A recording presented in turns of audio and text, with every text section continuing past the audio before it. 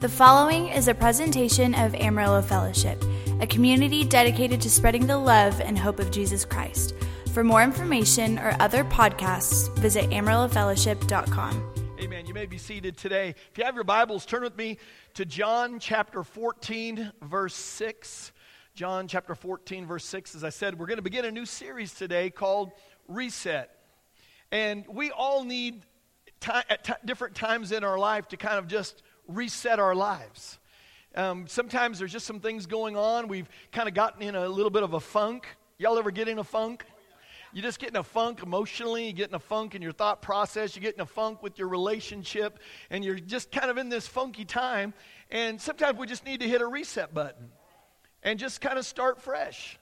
Now, one of the things I want to encourage you is I'm not encouraging you to quit your job or to quit on a relationship that you're in. You know, if you've got some people in your life that you're not married to that are really dragging you down, maybe God is speaking to you about a fresh start. Maybe there's just a job that you're in that God's maybe leading you to something different. Those things are awesome, but you've got to figure out what the reset is in your life. And just so you know, we all have to have resets in our lives. We just have to have those fresh starts taking place in our life.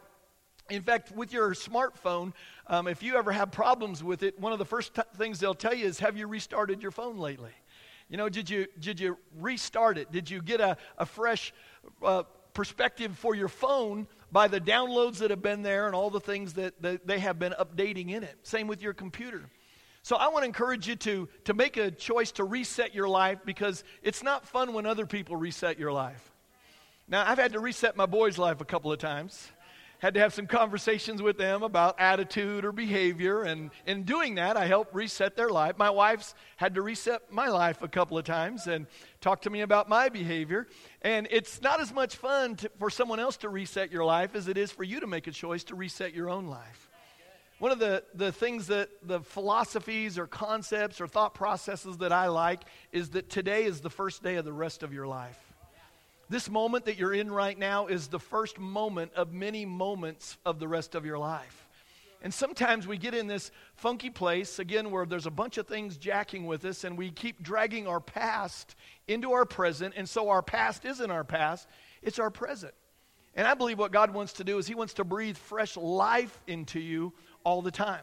In fact, one of the things that I think that all of us as followers of Jesus Christ need to be constantly resetting in our lives is our understanding about who Jesus really is. See, there's a concept and a philosophy that comes from the world that is constantly talking about God being mean, or God being disappointed, or God is this angry God. And when you begin to look at the Word of God and begin to unpack the Word of God, you begin to understand how perfectly God loves you. But if you're always seeing it through the lens of anger, and you're always seeing it through the lens of the way the world is trying to help you see God, that's how you'll continue to see God. But if you'll reset your life to say, God, I believe in you. I believe in your goodness. You know, you get to choose what it is you believe. By making choices to live the life of faith, it begins to change everything. So I want to look this morning at resetting our lives about the way that we see Jesus. And in John chapter 14, verse 6, Jesus answered and said to them, I am the way and the truth and the life.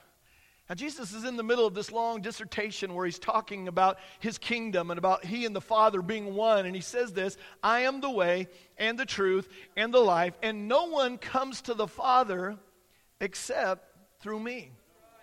Now, when Jesus makes this statement that I am the way, He's not one of many ways, it raises a lot of questions in the mind of a lot of people. In the lives of believers begin to wonder, Jesus, are you really the only way? Non-saved people that don't know Jesus Christ wondering, Jesus, are you really the only way? Are you the only way? What about people who haven't ever heard of Jesus? What about people that are they're morally good people? Jesus, are you really the only way? And probably more than anything else, it really is a question about God. We're trying to wrap our minds as finite beings around an infinite God. Just so you can kind of wrap your mind around that, we as finite beings, limited understanding, are trying to wrap our minds around a God who has unlimited potential, unlimited grace, unlimited mercy, unlimited love. That it's hard for us sometimes to figure out, God, how do you operate? How do you work? And to be honest with you, for me, as a finite being, it's hard for me to fully explain to you and fully help any of us understand an infinite God. But it's a question about God. The question really is does God really care?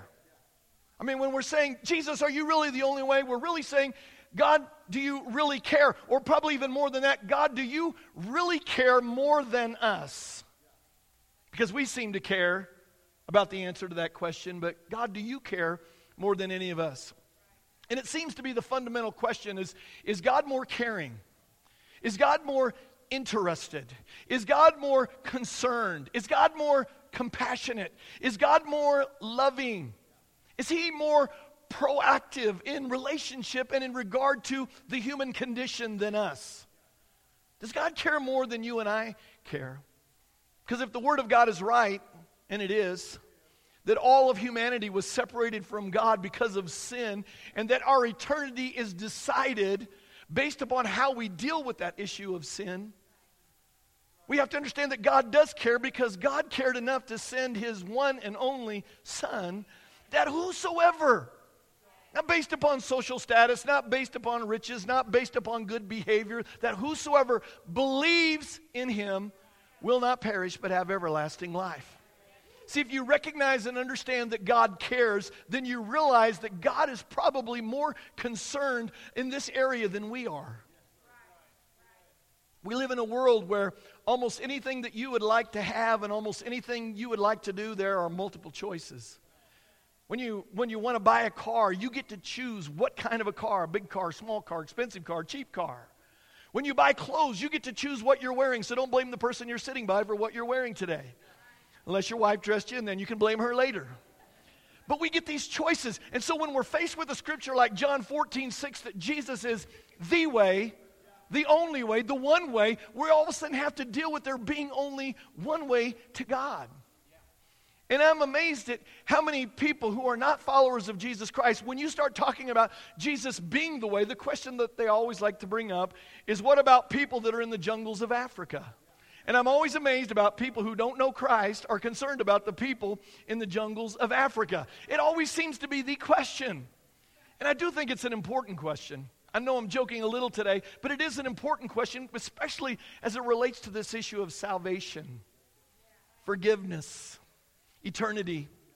Because what I think that they're trying to express through this question, and I think what believers of Jesus Christ are trying to figure out about the God that they put their faith in, is, does God really care? Is God really concerned about all of humanity? Or is He just care for some and He's totally indifferent to others? And sometimes when Christians hear that question, what about the people in the jungles of Africa? What about Hindus? What about Muslims? What about Buddhists? Unfortunately, we have a tendency to answer in a way that's very defensive and angry and say, I'm sorry, but Jesus is the only way. We come across that way too much. And what we don't realize, that as followers of Jesus Christ, we are communicating that we are the least caring people on the planet. The way that we respond sometimes, and that everyone else is concerned about everyone else, but we just don't seem to care as long as we and ours are okay. As long as we're doing okay. And I think that when people are asking that question, we are missing the heart that is behind the question, that they're wondering again, does God really care? They're wondering, is God better than you and I? Because a lot of times we feel that we're more caring, that we're more concerned about these people than God does.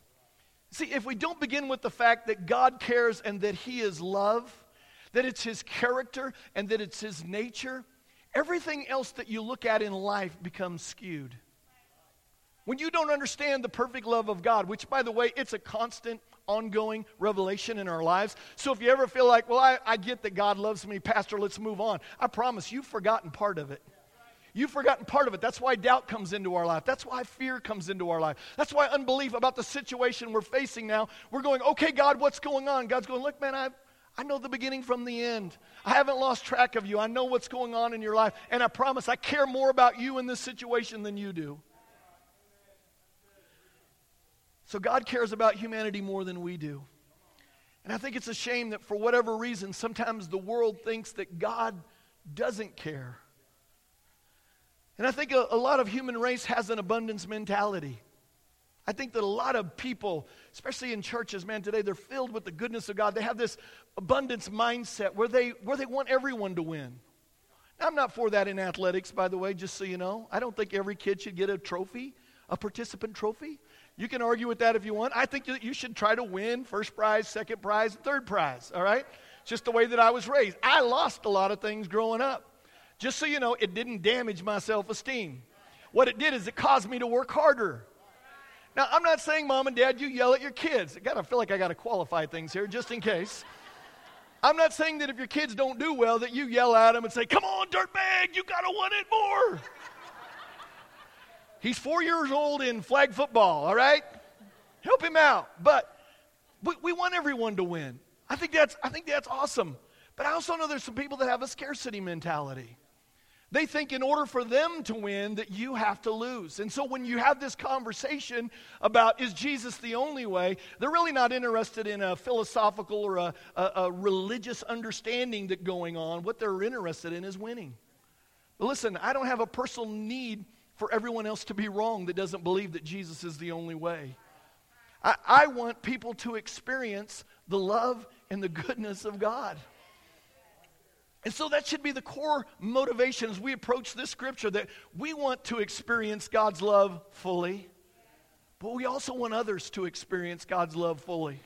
Again, it's not about us being right and them being wrong. See, we have to realize that all religions are not the same. All so-called Christian beliefs are not the same. I know that we want them to be. That's why we're so quick to buy into when we hear something on the TV, on the talk show from some doctor or some TV personality that it sounds good because it has a little bit of truth in it, that we buy into it. Oh yeah, I'm all in. Yeah, it's not really about Jesus. It's really about me and my behavior and me struggling, me working hard. Or we buy into what we hear from some religious people, some pastors sometime, rather than digging into the Word of God.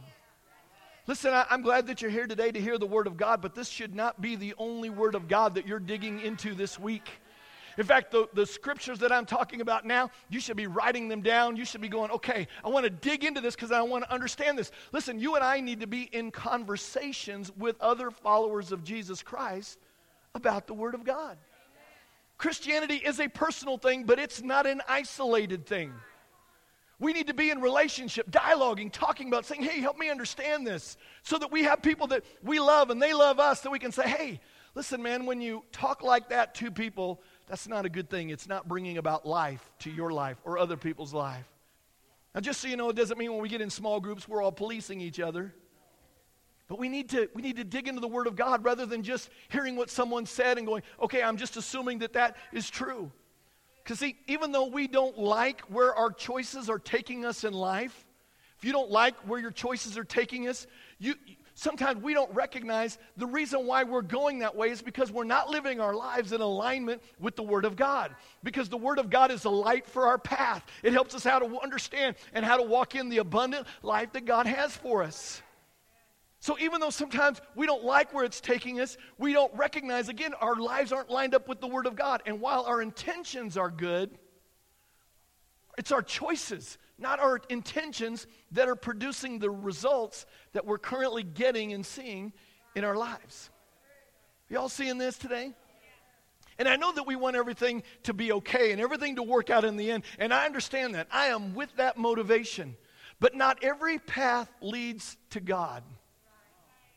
You got to hear that today, followers of Jesus Christ, because there is a universalism that's coming in that's just all about your own walk, and you just do whatever you want.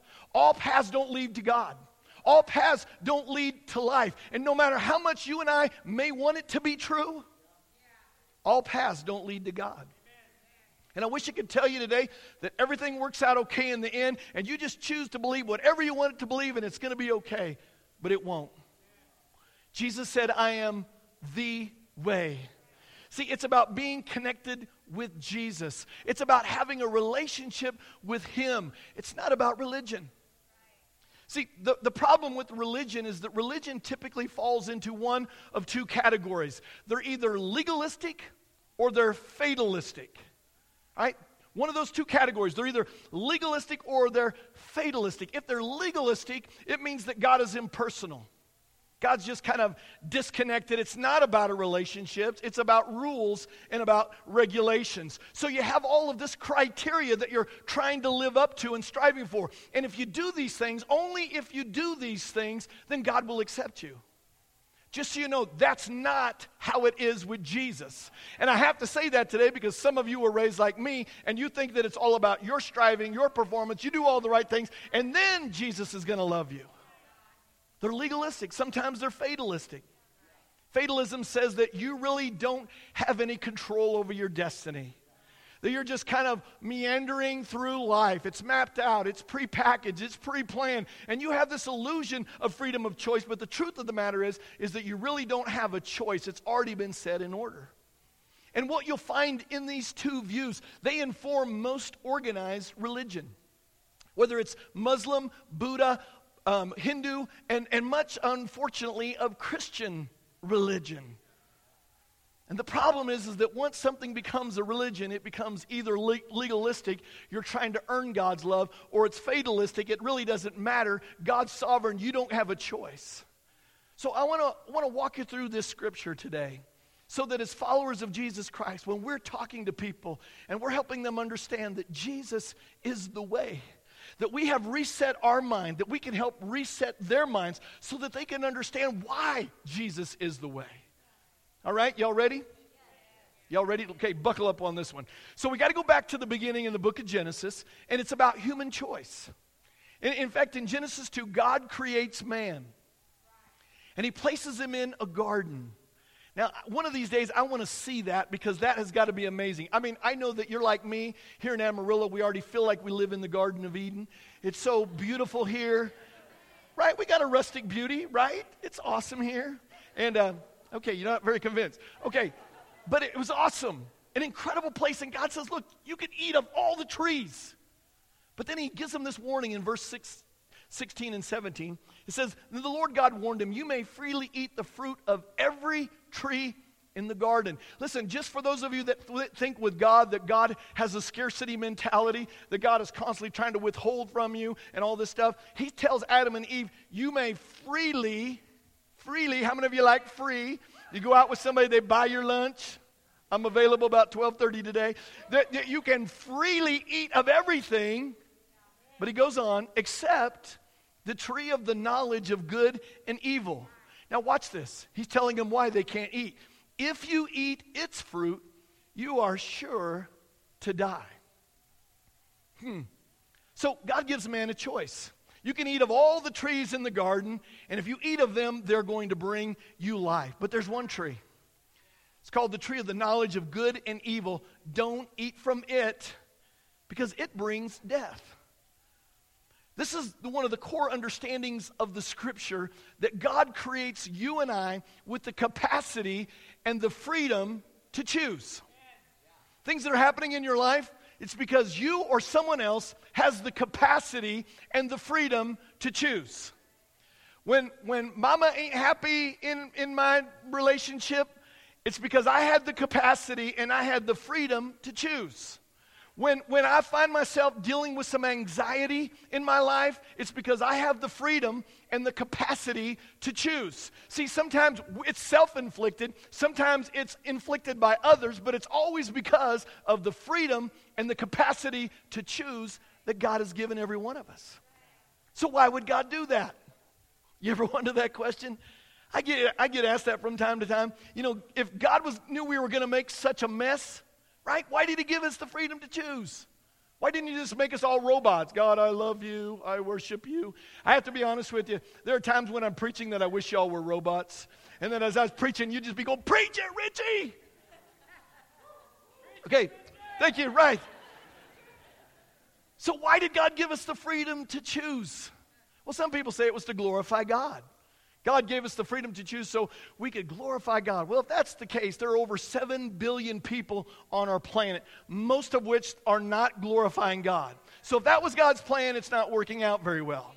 And besides that, the Bible says all creation declares His glory. That's why when you get out and go down to Palo Duro Canyon, part of the Garden of Eden, and you're down there and you're just enjoying it, you're just going, wow, this is so amazing that God could create this, that God would do this. You just get wowed by the goodness of God. So all creation declares His glory. So honestly, God doesn't need you and I to glorify Him. He even actually has perfect worship amongst Himself. Not because He's schizophrenic, but the Father and the Son and the Holy Spirit just have worship among themselves. It's powerful. But the primary reason why freedom must exist is for love to exist. You see, for love to exist, there has to be freedom to choose love. Again, I would hate for my wife to be robotically loving me. I'm glad that she does love me and that she chooses to love me. I'm glad that I get the freedom to choose to love her. So for love to exist, there has to be freedom to choose love. And God created you and I with the ability to choose. And based upon what we choose, we either choose life or we choose death. Now, I'm not just talking about giving your life to Christ, and that's what I'm talking about. And then after that, it's settled. I'm talking every moment, every day, every conversation, every word that you say, every action. You're constantly choosing life or you're choosing death. Here's what it says in Deuteronomy 30. God's talking to the children of Israel, and He says, I have set before you life and death, blessings and curses. God's giving us a choice, but He goes on to say, now choose life. So what we know at the core is that God's desire for humanity is for you and I to choose life. He's not going like this with life. Here's life, here's life. Well, where is it? Where'd it go? Where'd it go? Can you guess? Can you guess which hand? Which hand do you think life's in, huh? Oh, there it is. Oh, now it's over here, right? God's not doing that. He's saying, look, I'm setting before you this choice. Choose life or choose death. Choose blessings or choose curse. Now, listen, why is God so dogmatic about this? I mean, why didn't God make multiple ways? Why didn't God just make it easy for us to do it? Why is it so important for us to choose Him to live? Is it because He's so narrow-minded? Have you ever heard that said about Christians? That because we believe in Jesus being the only way that we're narrow-minded? Is it because He's narcissistic? He tells us why in the rest of verse 19. So that you and your children may live. Why does God want us to choose life? So that you and your children may live. Why does God want us to make right choices instead of bad choices? So that you and your children may live. That you might discover life. So why is it God wants us to love, obey, choose, and listen to Him? He says in verse 20, continuing on, for the Lord is your life. Now we can kind of brush past that really fast, but I want you to stop for just a moment, whatever it is you're thinking about that's other than what I'm saying, and pause for just a second and listen to that verse. For the Lord is your life. Follower of Jesus Christ, you are not your own. The Bible says that you've been bought with a price. And what we try to do is we try to work God into our lives rather than understanding that He is our life. That the Lord is your life. Listen, when we make mistakes, it's not that God is upset because you're filling in the wrong blanks. God's not upset because you chose answer C when the answer is A. It's not an issue of you having a lack of spiritual maturity or spiritual intellect, that no matter how hard you try, you don't seem to get it. God is saying, look, I'm laying before you today life and death. He's given you the choice of life, just so you know. I'm laying before you life and death. You get to choose to live or to die. He's not saying that I want you to die. He's saying, but I am life. See, God's not telling us that He's going to kill us. You ever felt that way? Man, you had a bad week. Man, I tell you, when I used to not be under grace, that used to happen to me all the time. When I started riding a motorcycle, man, I would think about my week and how I'd done all week long. And the moment I've been thinking, okay, is God going to punish me? Really? You begin to feel that way. Something bad's going wrong in your life, and you start wondering, God, are you going to punish me? Listen, it's not saying He's going to kill you if you don't choose Him. He's telling us that He is life. He's life. And choosing Him is choosing life. See, it's like understanding the question, does darkness exist? Not really. All that darkness is the absence of light. So all that death is the absence of life. Are y'all picking up what I'm laying down today? Because I'm telling you, this is awesome. This will start helping you. It will change from Christianity being a have to Christianity being a get to, saying, God, thank you that you love me, that you provided a way for me to know life. See, and when we, by our wrong choices and our wrong decisions, and just so you know, we all make them, but we need to start learning how to understand that that's not life. God doesn't have those things. When we have an absence of life that is truly found in God, all that remains is death. When we're not walking in the life-giving Word of God, what remains is death. So if you think that God is going around punishing you all the time for your wrong choices, He's not. Wrong choices bring pain. And again, I mentioned it earlier about the fact that we have the freedom to choose and the capacity to choose, and wrong choices bring about pain. Wrong choices bring about death. When we aren't seeking life, death is built in. So when we aren't choosing Him, by default, we are choosing death. Are y'all picking up what I'm laying down today? It's powerful to understand. So when God created humanity, God breathed His breath of life into them. God is the source of life. Y'all got to hear that, because we think we're kind of just sort of disconnected and we're just all in this cosmos. God is the source of life, and outside of Him, there is no life. So when Jesus is saying, I am the way, the truth, and the life, and no one comes to the Father through me, He is saying that I'm the source of life. Come to me. I'm the source of life. And no matter where you look outside of me, you're not going to find life. You might find imitations of life. You might find things that promise life, but it's only in me that you will find life. The life that you and I were destined, created, and designed for. It's found in Him. And we can search wherever we want to, trying to find life, but it's only found in Jesus. So when He's saying that He's the only way, just so you know, He's not bringing bad news. He's giving you the good news. He is pointing you towards the way of life. See, there aren't any other gods that we have in our life. Our money, fame, movie stars, people that we idolize, and people that we set up as gods in our life that came for us, that died for us, that want to forgive us, that want to restore our health. So God says, choose life, because He is life. God cares about you. He loves you with an everlasting love. And I promise you that when you do miss the mark, because we all miss the mark, He's not mad at you. But stop excusing missing the mark.